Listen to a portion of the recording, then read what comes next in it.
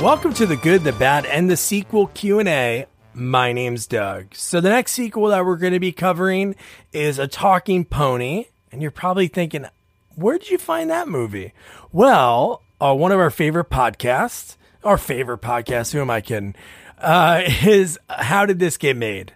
And they covered A Talking Cat, which had two of our former guests, Christine DeBelle and Erica Roberts, in it.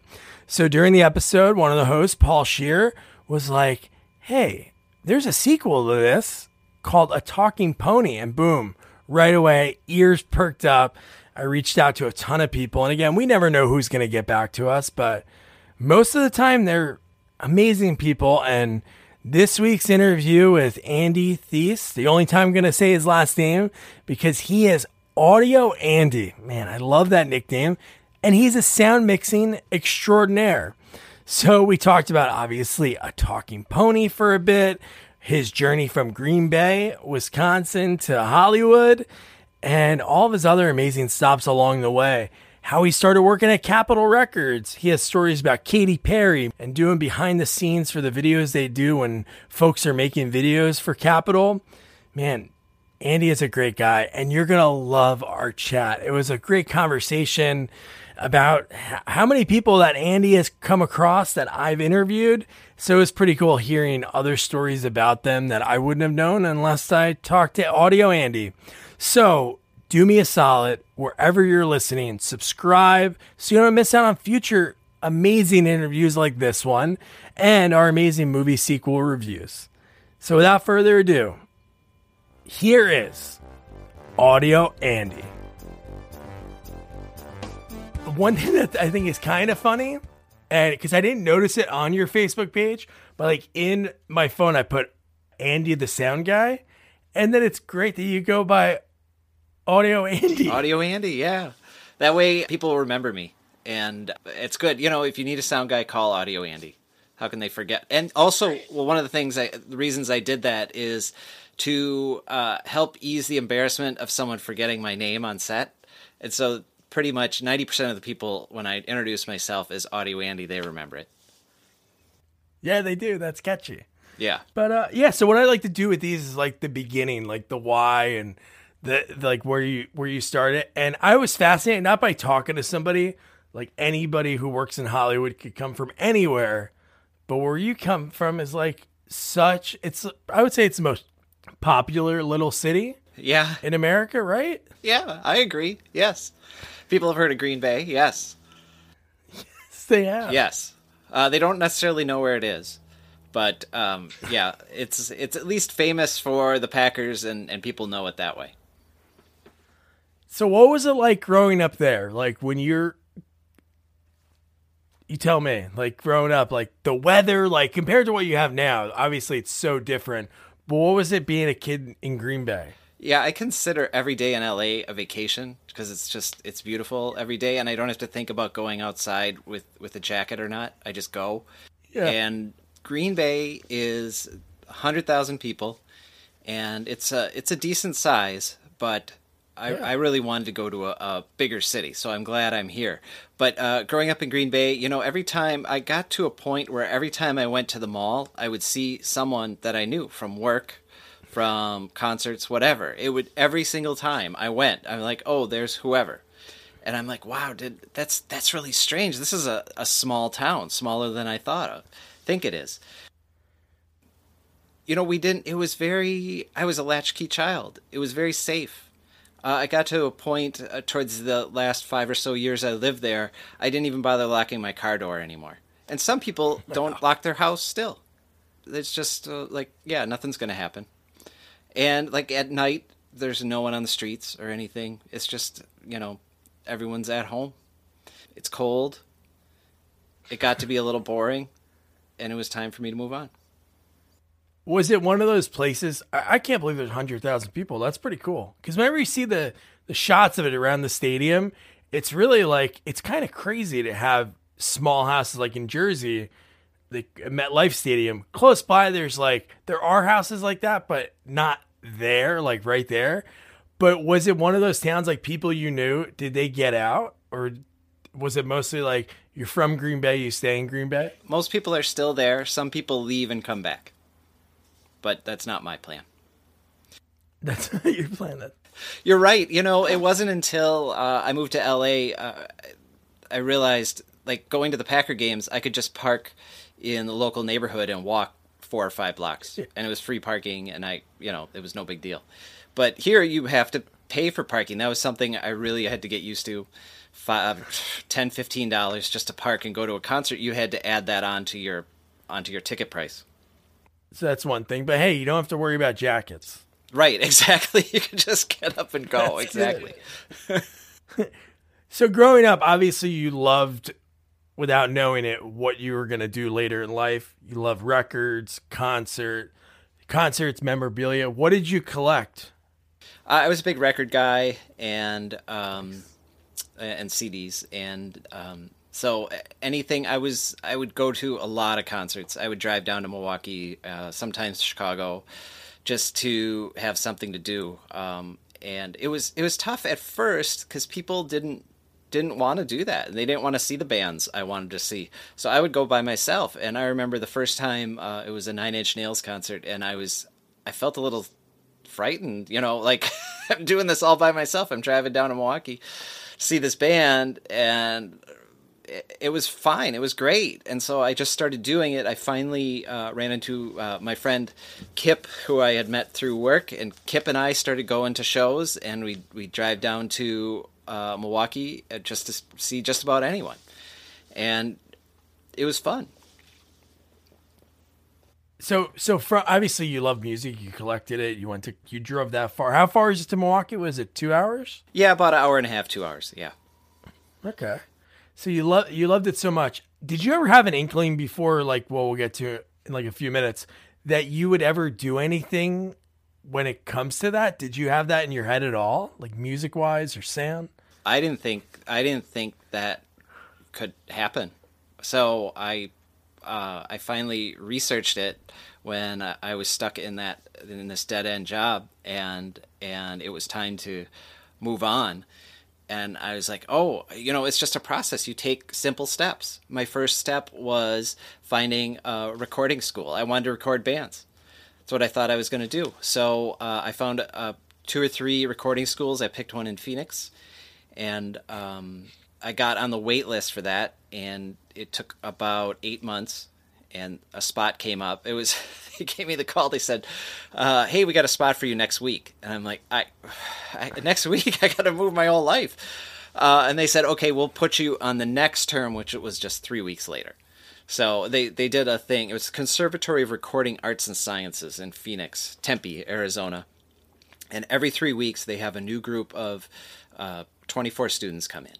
And so the spot opened up from the wait list, and they put me on that next one 4 weeks later, and I just moved. I was like, okay, everything's got to change. I got to find an apartment down there. I got an apartment without looking at it. I was just, oh, this is close to the school. It's a good price. I'll take it. And like I rented a U-Haul, and I took my car and I pulled a small U-Haul. I got rid of so much stuff. It was a great freeing experience to just get rid of a lot of items. I can't take a couch. I'm going to have to figure out a couch when I get there. I gave away a third of my albums because they're too heavy. Albums are heavy.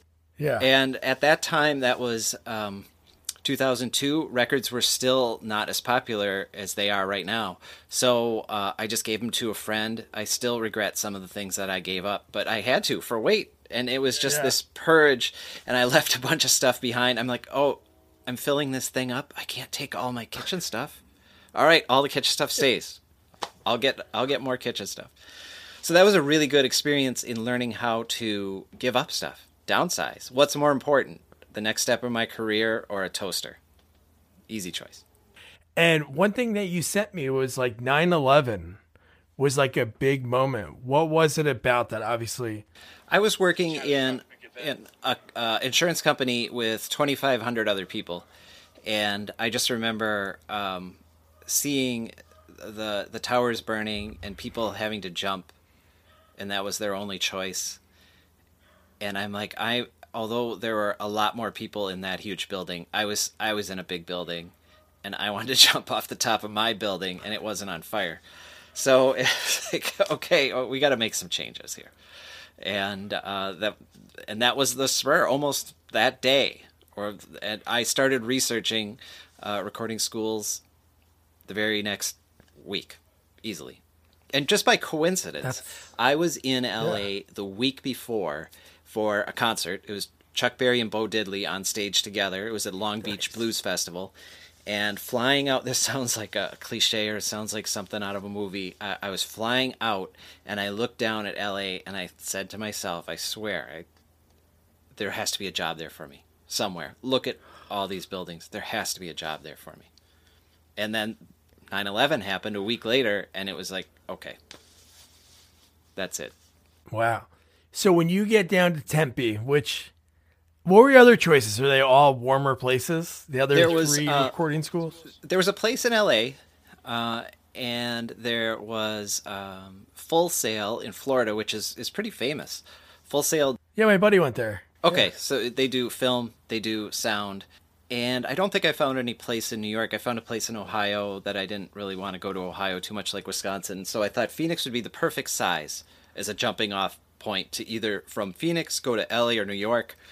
And one nice thing about the conservatory is they set you up with an internship. And that's why I chose the conservatory. So I got an internship in LA and it was awful. But that guy got me into another gentleman who was awesome. And it just rolled from there. So what was that first job that you had, like from when you graduated? How long were you in school? Was it like a year? It was 8 months. 2 years?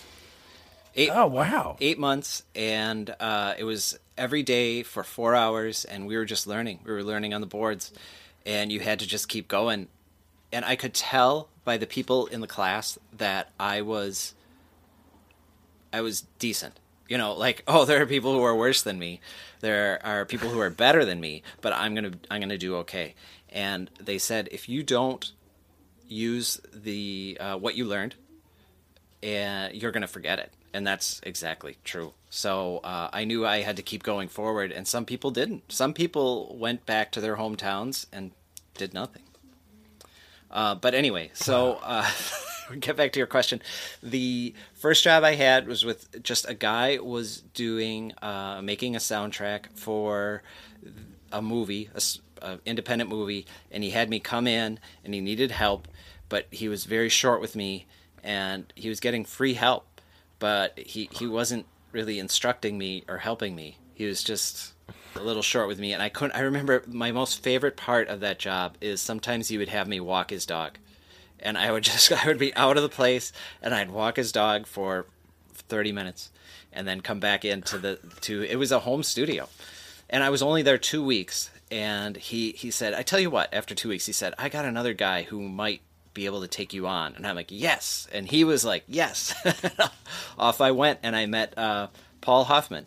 Paul Hoffman is known for writing the jingle, one of the writers of Have You Driven a Ford Lately?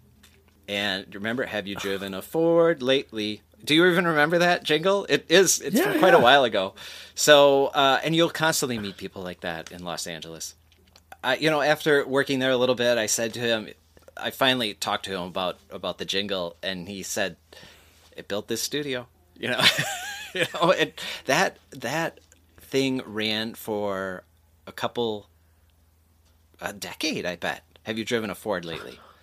So from there, go ahead. Ask your next question before I just start no. It's funny that you said that about the jingle. I interviewed a comedian and an actor, this guy John Reap. Mm-hmm. He was the Hemi guy. Okay. He says driving a Hemi, and he's like, from that, I got a Hemi. I got X amount of dollars. I was able to buy a house, and it's like, it's crazy. These one little lines or these little jingles and what they can bring to you. Yeah. So from that point, how did you start working with bands? What was that first thing? Was it through Paul? Well, I never did. I never worked with bands. What happened after Paul, and I was there a few months, I learned a lot. He was so nice and so encouraging, and he was just chill.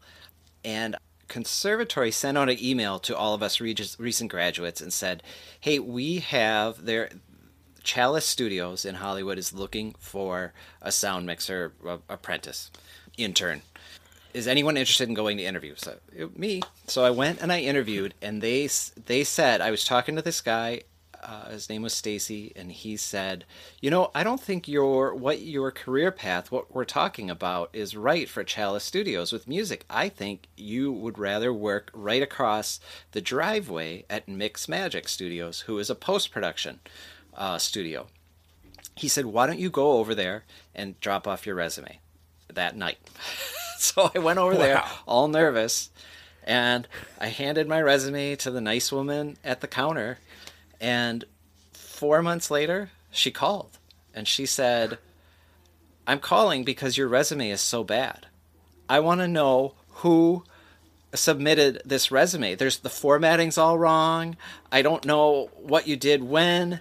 And I still remember it. I was in the car, and it was raining. It never rains in LA, I'm driving, and back then you could have the phone up to your ear.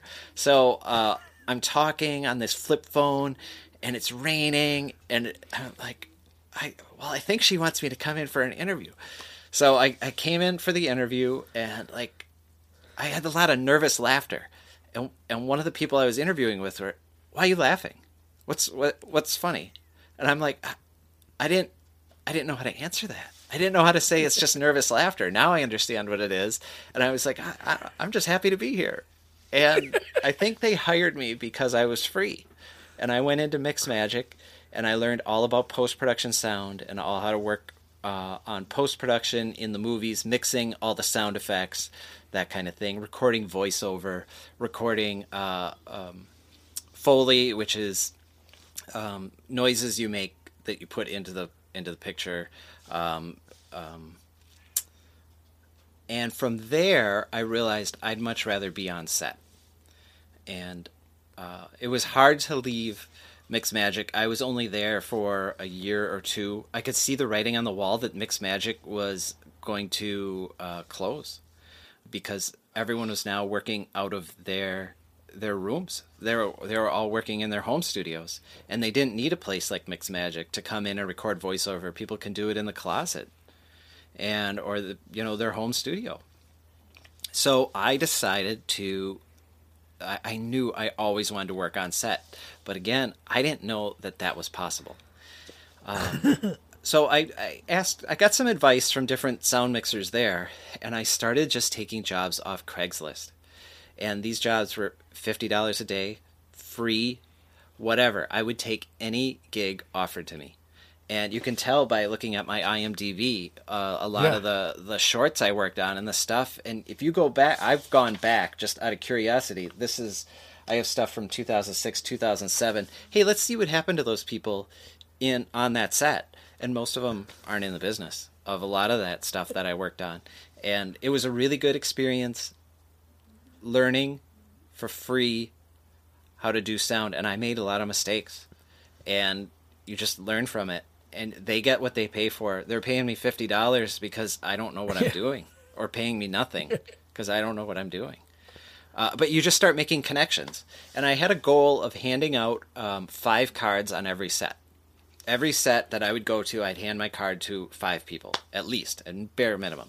What did that card say? Did it say Audio Andy? Audio Andy. It was a friend back in Green Bay who's a great designer, Mike Christopherson, made these cards for me, and they were great. I mean, they had a double A. I don't have one right here. A double A, and the A looked like a microphone. Isn't that creative? Nice. And that's awesome. And so it kind of stood out. And Audio Andy stood out. My card stood out, and just slowly getting jobs, getting gigs. The phone started ringing. It took a while. No, it takes a while for all ends of behind the camera, in front of the camera. Some people get lucky, like a Steven Seagal. He shows up at the studios and then bang #1 movies for so many in a row. But people have to cut their teeth, Yeah. Like William Sadler's first role besides Broadway, he was Man Who Fell Downstairs on the Newhart Show. So everybody has to start somewhere. Yes. Now, is there a point while you're doing this? Obviously, you're learning, $50 free. Was there a point that you're like, obviously you wanted to do this, but you were like, I can do this forever? Was there like a particular like movie or something that you worked on that you're like, I can do this? This can be my real job. I'll say the very first thing I did, but to make it sound a little better, why don't we talk about how you got in touch with me, or why? You want to just say like how you found me or why you found me? Oh yeah. I'll let you tell that part. Yeah, so I reached out to you because How Did This Get Made, which I'm a huge fan of, and they inspired me to start doing this because every so often they would do interviews with people in movies, but very rarely. So I'm like, I want to start doing that. So we don't try to do movies that they do, but I was just fascinated by a talking cat because not only that they covered it and what it is, but that I interviewed out of, what was there, 7 people in the movie? I interviewed 2 of the people and very cool people that I got really cool relationships with, and Christine DeBelle and Eric Roberts. Oh, did you interview Christine? Okay. Yes. Okay, I got to find that one. All right, cool. So, and the director of A Talking Cat, although it's listed as a female, is Dave DeCoteau. And I worked on a movie in 2008 with Dave DeCoteau. Dave DeCoteau he gets down to business. He doesn't goof around. So I learned real quick to work with Dave and to work on a movie set. They don't have any time is money. They're moving on. Dave shoots a close-up. He shoots a wide and then a close-up, sometimes a medium. And it is usually one take unless someone really goofs up their lines. And like Dave taught me, he said, don't call airplanes. So on a set, if there's an airplane going by, some people don't even hear it because they're in the moment. And it's up to the sound guy to say, hey, this airplane's too loud. And with an airplane, this is kind of interesting. Most people don't think of. The problem with the airplane isn't that you won't hear the dialogue. The problem with an airplane is if you do a close-up and there's an airplane on it and then cut to a medium, there's no airplane. And so you can't have an airplane when they're speaking here and then medium, there's no airplane. So that's why you have to stop. Dave said, I'll call the airplanes. You just be ready to roll. And there's really no reason for a sound guy not to be ready to roll unless there's a catastrophic failure 5 seconds before you hit roll. So I learned, like, I remember asking him a question, like, right before we were about to shoot. And he said right to me, that's not my job. Figure it out. I was like, you're right. Oh my goodness. Yeah. I shouldn't be asking Dave anything. And Dave, soon after that first movie, started hiring me. And it was probably 2011, 2012. I just started churning out these Dave DeCoteau movies. Now, what's funny is when I was working on A Talking Cat, and your podcast is sequels, right? So officially... Yes. Officially, A Talking Cat is kind of a sequel from, we filmed a movie in 2012 called, it's now on IMDb, it's called The Great Halloween Puppy Adventure. I'm pretty sure when I filmed that was called A Talking Dog. And they changed the name. So now we have A Talking Cat, which is how you met me. And I think I met Christine on A Talking Cat, and what was funny is Dave will sometimes talk to me in a friendly way, and he said, hey, she was in Meatballs. And what was so, and I'm like, oh, the girl with the socks, yes. And what was so funny, this was halfway through the day, I had a shirt on that said Camp North Star. I had bought a fan-made t-shirt that said Camp North Star, and she didn't even notice. And I walked up to her and I said, hey, look at my shirt. And she is like, oh my goodness, Camp North Star. That's the Meatballs camp. Oh, that's awesome. Yeah.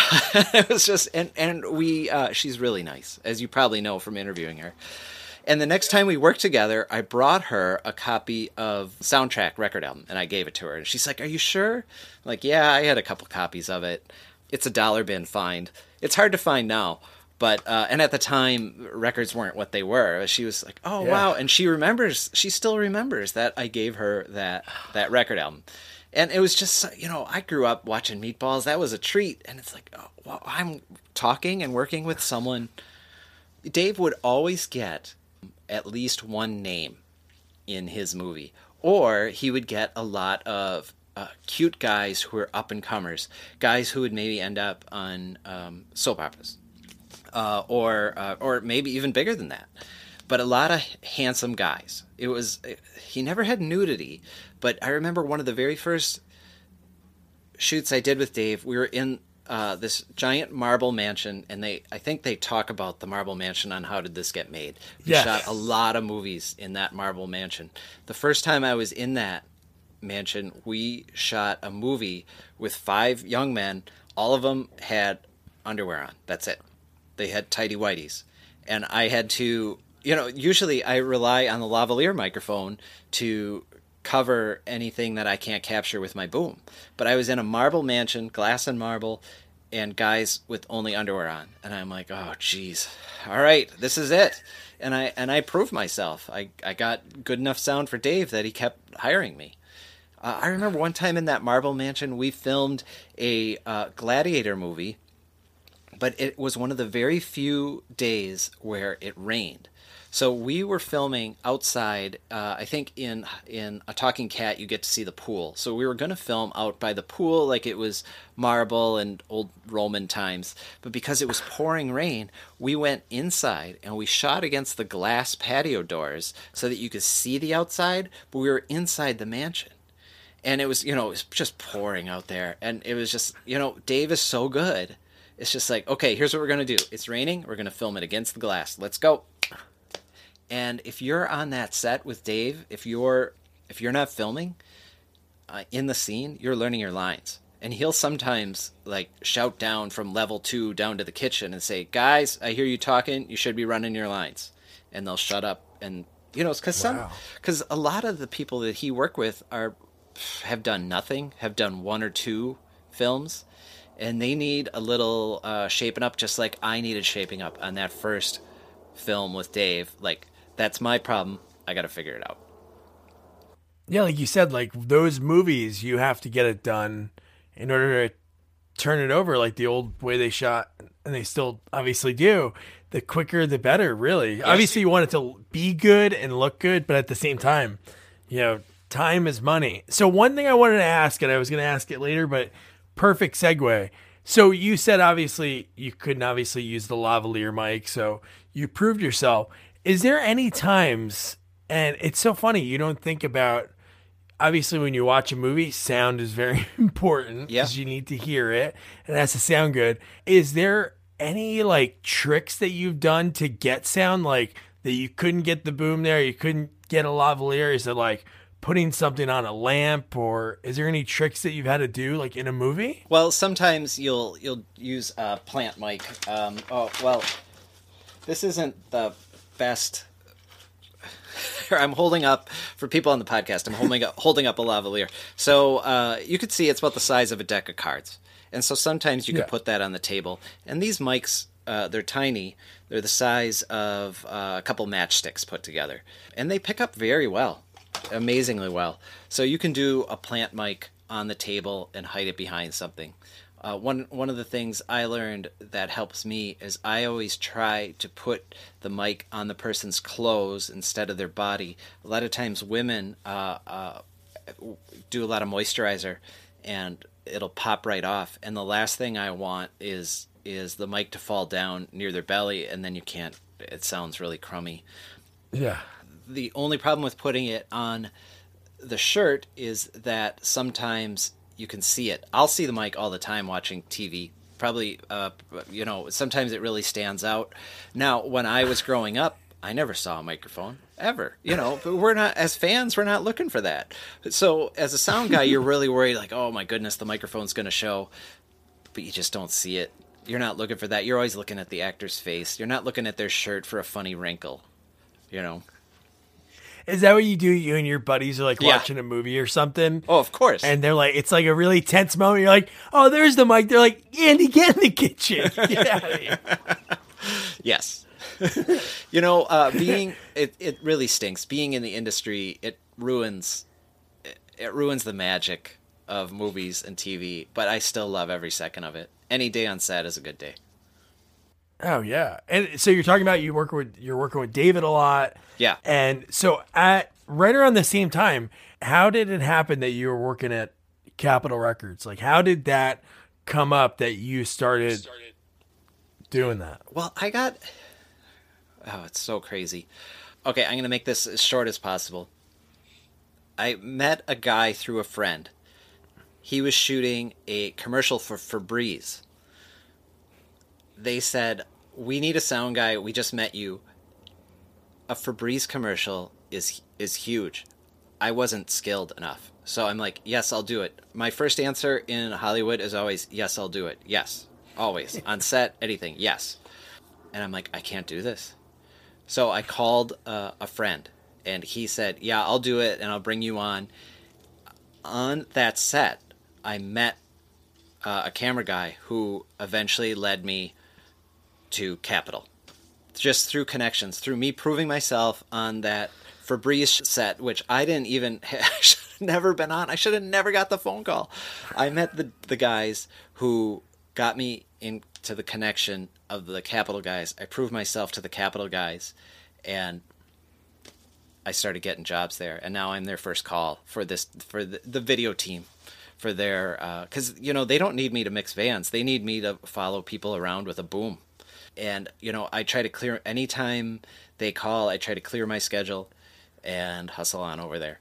And it's been a really good relationship, and I've been able to work with some of my idols. As we discussed before, I wanted to be in the music business.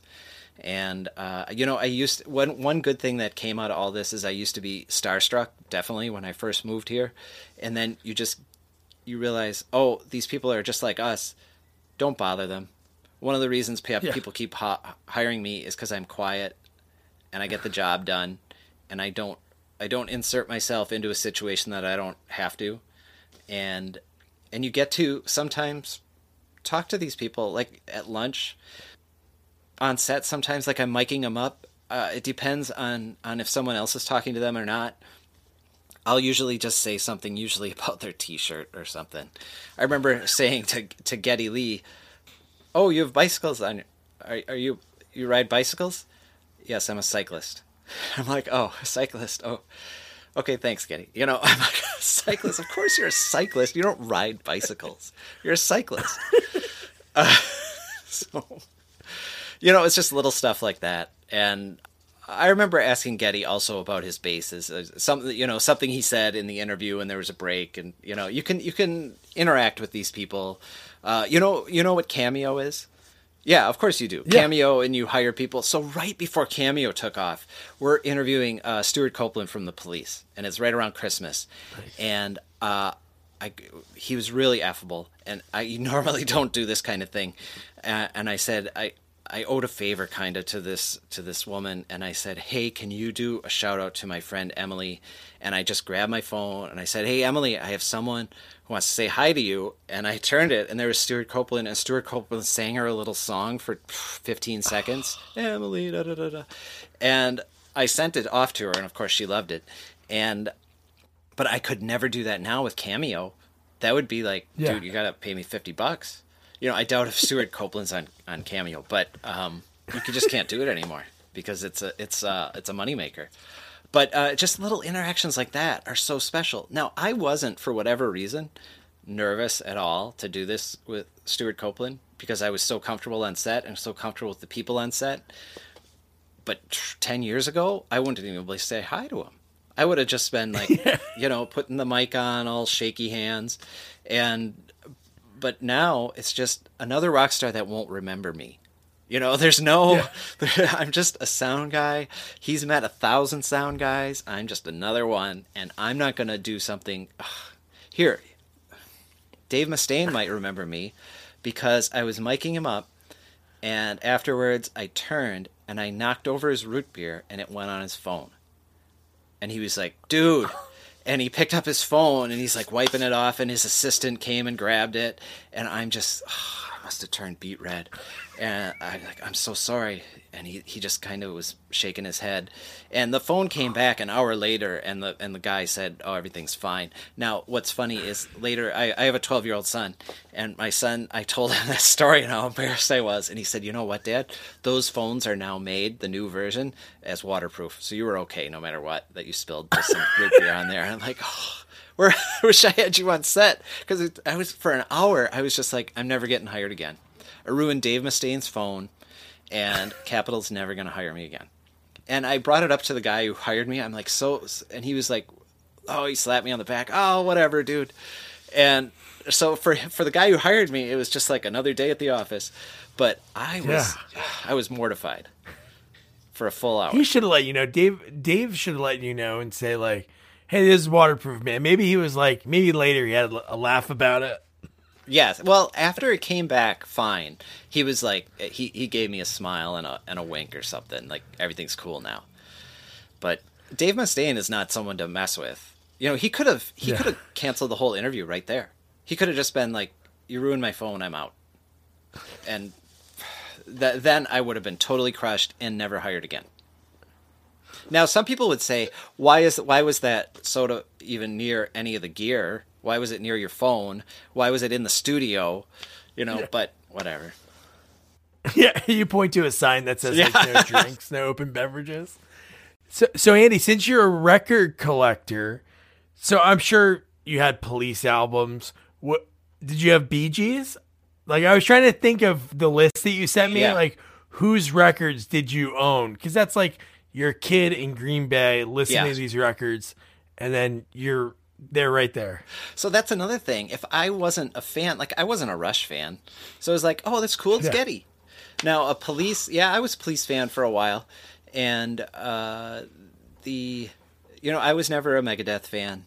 So working with some of these people, working with Barry Gibb, it was just like, oh, it's one of the Bee Gees. Now the Bee Gees are all this resurgence, and so it was just, I remember saying, hey, I just saw something on, I think it was Instagram, and it was a clip of the brothers singing from 1964 on some European thing. And I brought that up to him. He said, oh, I heard about that. I haven't seen it yet. But I'm not the only one who wants to talk to Barry Gibb. So then he gets, his attention is directed to someone else who has a question or something. Now, luckily, one of the cool things about being a sound guy on set is I get to directly interact with the talent. People who are, say, a camera assistant, they are always back at the camera. There's no reason for them to go up to the talent and say whatever. So that's a really cool part of my job, being able to interact with some of these people who are your heroes. Yeah, Andy, one quote that I love, and I think maybe this is the way you always say it, but in your email when you talked about Capitol Records, I think this is like really cool. It'd be like something you like put somewhere in like a memoir, Audio Andy, the memoirs. But I achieved a goal I had in the back of my mind, but never really thought out. So that's like so cool. It's like, it meant to be. Yeah. All of this, but you didn't know that it was meant to be until, you made it happen. Yeah, yeah. One of the things, every time I go in there, I know everyone's name. Like I know the person it's Donnie at the desk. I know Donnie. Donnie might not know me as Andy, but I say, hey, Donnie, how's it going? And he goes, hey, he recognizes me. Definitely, Donnie. The guys in the studio, the guys who record now, all these bands. I know all those guys, and they know me because I'm Audio Andy, and they're the sound guys, and I'm the sound guy. So I can go in and I can say hi to them and talk to them. And I always try to get to, if someone is at Capitol and I know they work there, I'm going to say, hey, I'm Audio Andy. What floor do you work on? And just start conversing. And something about Capitol Records, this is so hard to describe. If you go to every city, the city that you grew up in, and you pluck the coolest person out of there. I don't mean the most popular. I don't mean captain of the football team. I mean the guy that's friends with everyone and the coolest and has the best taste in music. And you take that coolest person out of all the high schools and you put them in Capitol Records. That's who's working there. They are all top notch. They're all friendly. They're all cool. They're all really smart. and funny.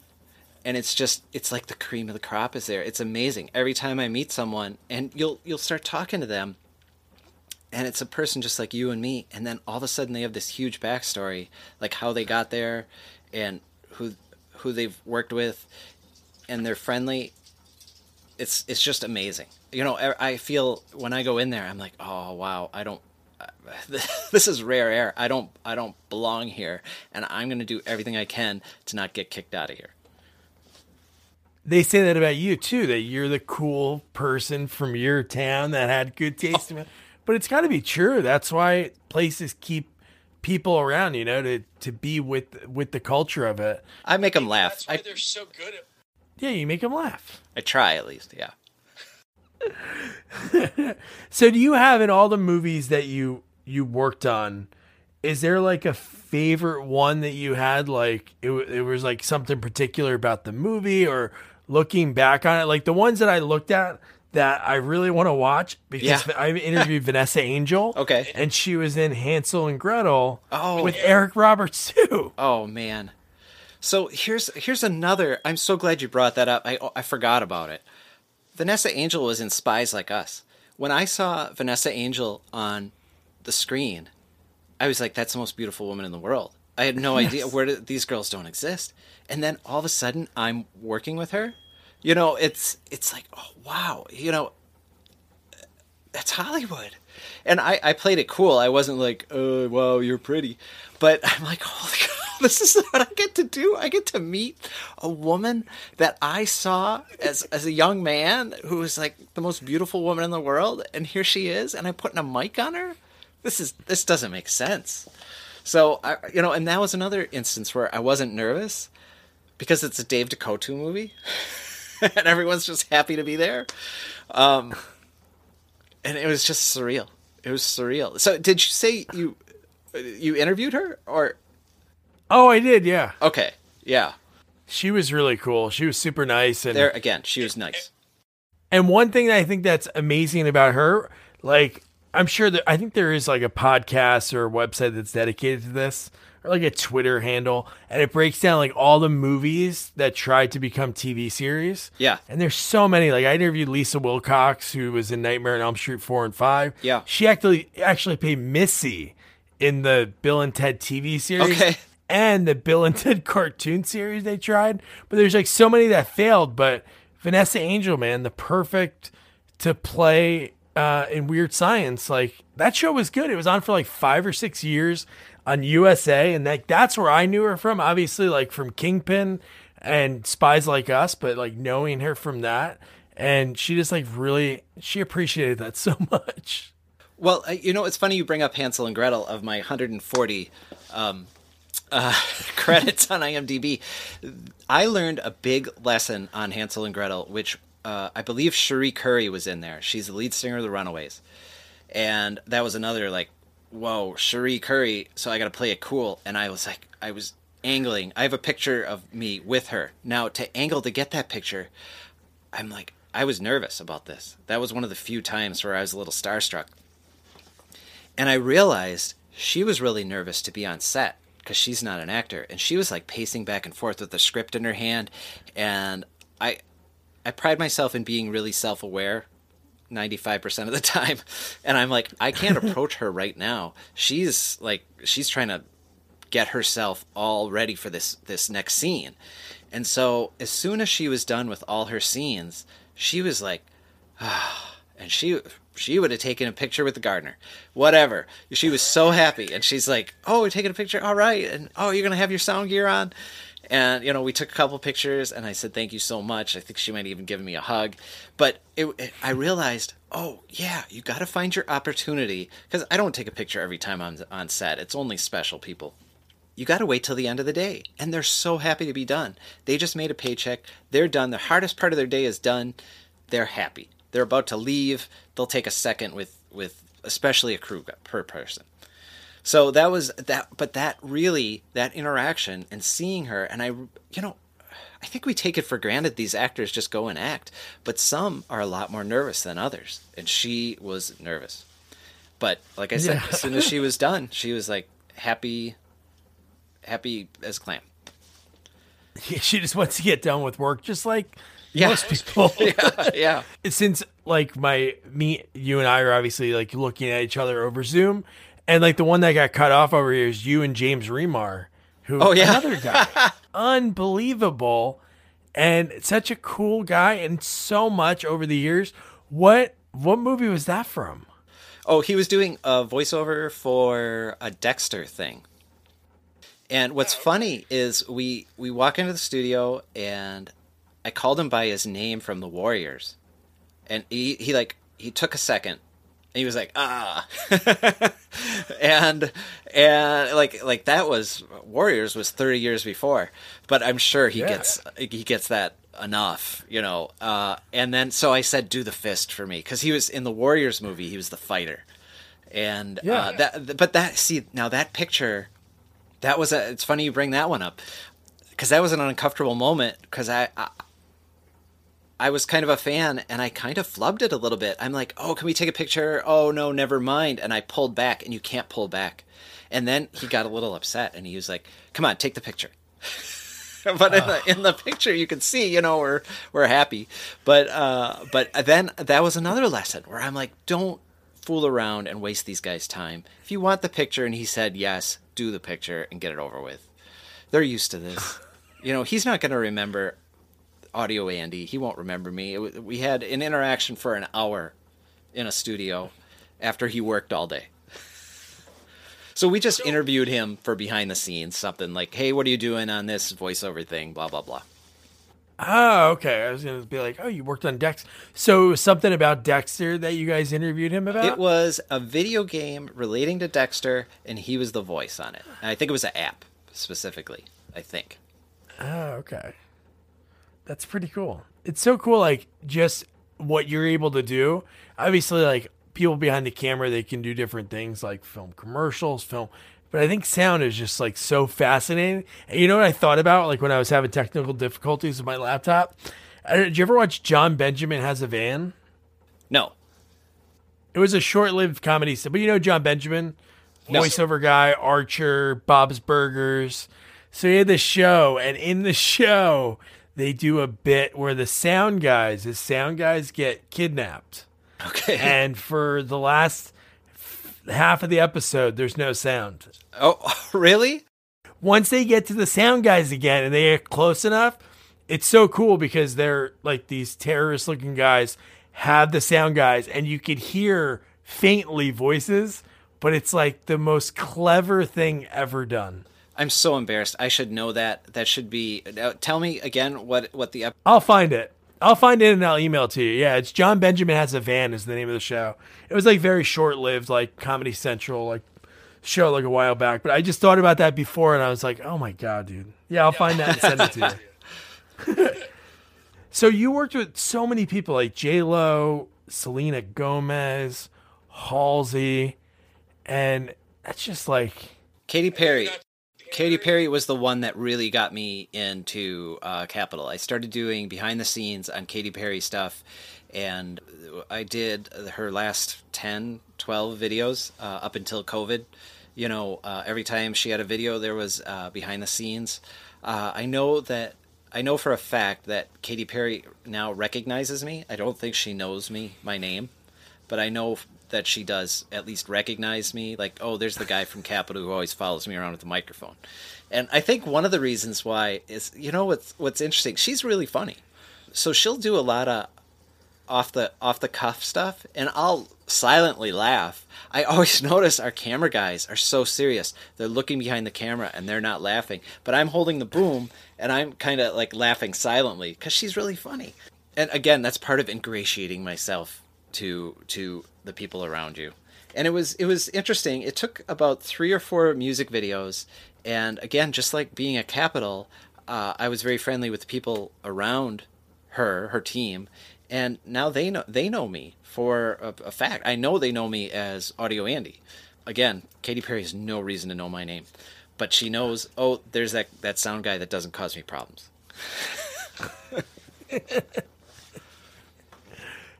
So they filmed you. Do you work on the video, or is it just the behind the scenes afterwards, like in between shots? I'm there during the whole video. If they're sometimes if they need to record sound, it's rare. They might say, Andy, go record that. But usually after every scene in the video, we'll run up to her and she'll say something, or like at the beginning of every day, she'll say, all right, day 2 on the video, here's what we have planned today. And then always at the end of the video, oh, that was a great shoot. Man, I can't believe ran around with a gun, whatever. Yeah. And so we're there from the first shot to the last shot. It's usually 2 or 3 days. Sometimes it's 1 day. And it's fun. It's fun. Being on a music video set is fun. Yeah, especially her music videos. Well, all of them, but her music videos are very over the top. Yes. Like, she has a lot of different kinds of animals sometimes, right? Yeah. Props. Roar had some animals. You know what kind of stinks is you can't take pictures. There's no way I'm pulling out my camera phone and take the chance of getting kicked out. But I gotta get this. Yeah, there's some really cool set pieces that you just can't be a part of. I can tell you a funny, quick Katy Perry story. I don't have a lot of Katy Perry stories because she's a real pro, and she just does everything so well. I mean, there's no mistakes or anything, and she's very self-effacing and makes fun of herself. On the music video Birthday, she was it was a lot of surprise. Like, people didn't know it was her. So in one scene she was dressed as a clown, and people didn't know it was Katy Perry, and it was kind of one of those surprise type things. Hey, look, I'm Katy Perry, and she takes off her wig or whatever. But she did this thing she wasn't supposed to, and she hit a picnic table and kind of fell over the bench of a picnic table, and all of us behind the cameras were like, she just got up and kept going. Like, it was obvious whatever she did didn't feel good. And she just got up, shook it off, and kept going being a goofy clown at this kid's birthday party until she pulled off the wig and said, Katy Perry. So it's just, she's such a pro. That's good. No, that's good to hear that about some people. Yes. Because it just makes everything so much better for everyone on set when you have somebody that's not a diva. So what would you, this is a question I always like to ask people. So obviously you're working, at that insurance company, you went for sound. Yes. Was there anything else that you wanted to do when you were like younger that maybe at the time you just didn't pursue? Like, if you weren't doing what you're doing now, which is amazing, just how you got to where you are, how it's just like, I want to do this. I'm going to do this now. I'm going to look up these schools. Was there anything else that you'd be doing? Like, if you never went to school? I knew deep down I always wanted to work on movie sets, but like I said, I didn't think that was possible. I didn't know how in the world that could ever happen. So I figured if in a dream would be a camera person. As it turns out, sound is, I like doing sound so much better because of that personal interaction. And there are 1 million shooters in LA, and there's 100,000 sound guys. So we just have a better opportunity at gigs. Anyone can, the camera guys will hate me for saying this. Anyone can pick up a camera and shoot something, right? I know there's more to it than that. I'm going to get some angry texts now, but, because there are a lot of things to know about camera work. Honestly, really anyone can pick up sound gear and doing it, but it's your personality and it's your attitude that keeps you coming back, because camera guys, directors are artists, and they have the eye for art and beauty, and sound guys are more computer guys, and they're recording, they're pushing a button, they're making these recording units. They're just a tiny computer with inputs that you plug in and make sure that the sound is going through them, and you're just recording, just hit and record. And that's I guess it's a talent or a skill more than an artistic vision. Yeah, it's definitely a skill.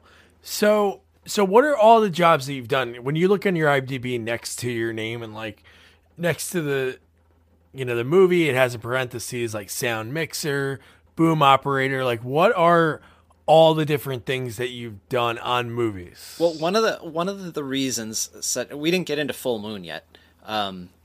one of the reasons I keep getting hired for, say, Dave or Full Moon Features is I can mix and record and boom at the same time.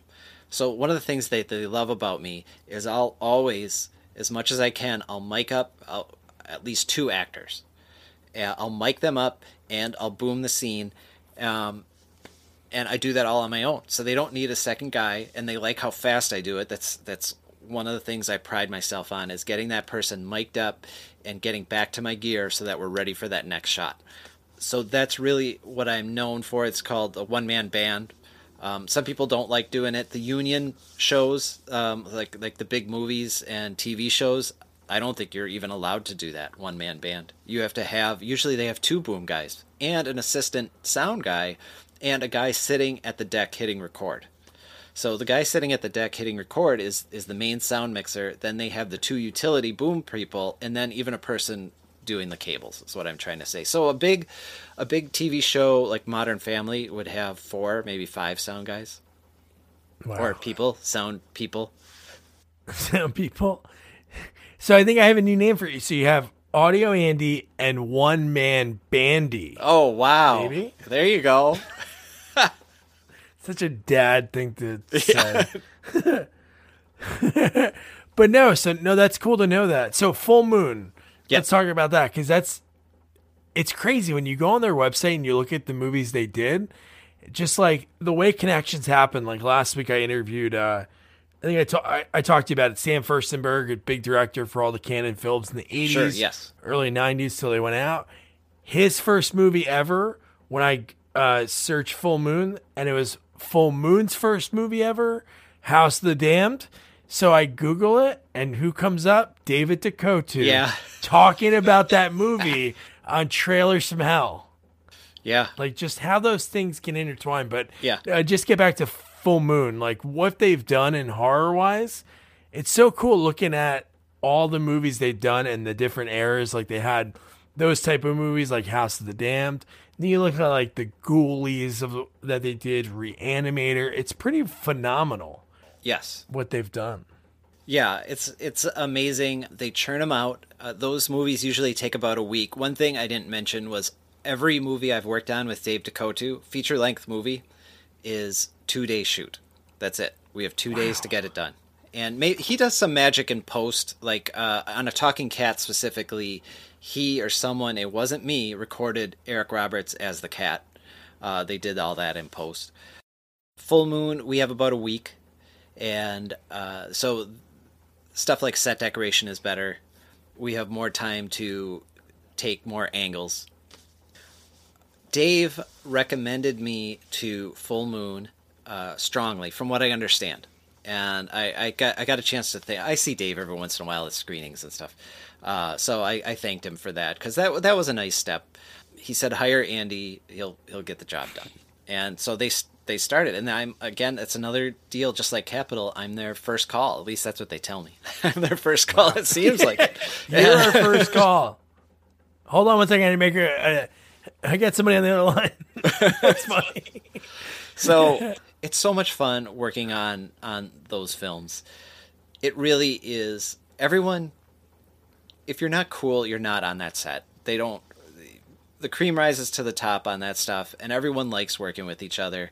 And there's no people not yelling at each other and getting mad. We're all just in it to get this movie made, and we're all fans of film. A lot of the people who work on that are specifically fans of horror. Are you familiar with Tom Devlin? Tom Devlin, yeah. Okay. Tom Devlin is he's a really good monster maker. And he was on a show called Face Off, he was on the first season, and they had people doing masks, and it was a competition show. I think it was on FX, and he was on that, and he came close to winning. And he is an excellent monster maker. He does all the puppets now. He really bangs it out. I can't reiterate how good Tom Devlin is. And he now has a monster museum. It's almost a roadside attraction in Boulder City, which is right outside of Las Vegas. He's really talented, skilled guy. I met him on the Full Moon sets. I met Heidi Moore is a great filmmaker. She does she has a film, Dolly Deadly, just came out on Blu-ray. Kill Dolly Kill. Howard Wexler shot. Nice. If you look at Howard Wexler, no relation to the Wexlers from other film and TV, but he has been doing these full moon movies for years. If you look at Howard Wexler's IMDb, he's been shooting for 30, 40 years. And the one thing, Howard likes working with me. I like working with him. He'll just point kind of like, okay, you can't stand there, Andy. You know, we have we could just say things with our eyes, and we know. He'll just point kind of, and I'll know, and or he'll give me room to get my boom in there. That's another important thing when you're booming. You get your frame. So, you know, when camera guys are going to yell at me for this. A lot of times when the boom is in the frame, it's the camera person's fault, because a good sound guy will get their boom, set it up, and I'll just say, walk me out.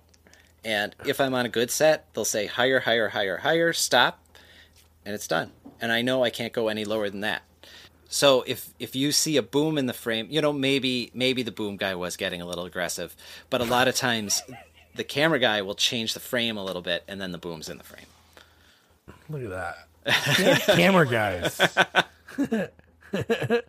So those movies like Full Moon now, like the legacy movie that they still do is Puppet Master, and you worked on 2 of those, right? Yeah, at least 2 or 3. I have to look at my IMDb. Cool. I remember working on Puppet Master 10 for sure, and I think we're up to 12 now. I won't take the time to look through. Full Moon's pretty cool on Twitter, like interacting with people. Let's do another Ghoulies. Yeah, they'd love to. Oh, you know what? We kind of did, and it's called Ouija's. Really? And it was out a year or 2 ago, and it's in the same vein as Ghoulies. Very similar. Sweet. And it's called Ouija's. I gotta check it out. Yeah. I had a lot of fun on the Ouija set. It turned out really well, I thought. For what it was. You know, it was well acted. It was fun. Check it out. No, I will. No, definitely will. And now let's talk. We can't go through obviously everything, but I have to mention, because I interviewed Jillian, who was in Evil Bong 777. Yes. Those movies they're like the most unique like viewing experience, especially that one, like her scene. Oh yeah. Yeah. It's really over the top. It's made for a certain audience. You know, there's not drug use on set, but that's what the movies are all about. So, you know, we get it done. It's not my most favorite credits, but I have so much fun working with those guys. It's worth it, you know. And I kind of get that's all that matters. I kind of get goofed up. There's the Ginger Dead Man, and there's the Ginger Weed Man, and there's Evil Bong, and I kind of get mixed up. Like, which one are we shooting now? Oh. And then I think they're almost in the same universe now. Yeah, Maybe? they're all coming together. Yeah, they like to do the crossover universe stuff. Full Moon does, which is smart. So for the 7 days, not to get like too technical, but I'm fascinated by these quick shoots of movies. So like in 7 days, how many hours are they shooting? We will keep it to about 10, unless we're behind for some unknown reason. It'll maybe go to 12. But Charles Band doesn't like to, if he's directing especially, he doesn't like to go too long. He wants time with his family. So that's great. But, you know, a lot of those movies that I started out on, man, they would go 14 hours easy. And it was awful because you were just working with people who didn't know any better or were way behind. Or, hey, we'll shoot this in 2 days, but we're going to take 3-4 days worth of time from these people. And I remember asking a guy on set once, and I said, well, what do you do when it goes this late? And he says, you just never work for these people again. I was like, okay, you just get through it and never work for them again. Okay. But Full Moon, it really keeps, rarely goes over time. That's awesome, man. Andy, this has been so much fun. I love like just finding out the technical. I know you're like in the email, you're like, if I'm doing too much jargon or too many behind, I think that's like the coolest thing about it. Like when I started doing these, obviously I want to interview people that I grew up loving, but then through it, I was able to talk to people that work behind the scenes on some things that I saw maybe 1 or 2 times, or like things I saw a bunch, but I never talked to somebody that was in sound. So it's so cool because honestly, like independent filmmakers, I think that is a fear. Because not saying that's the hardest thing to do, but people can shoot.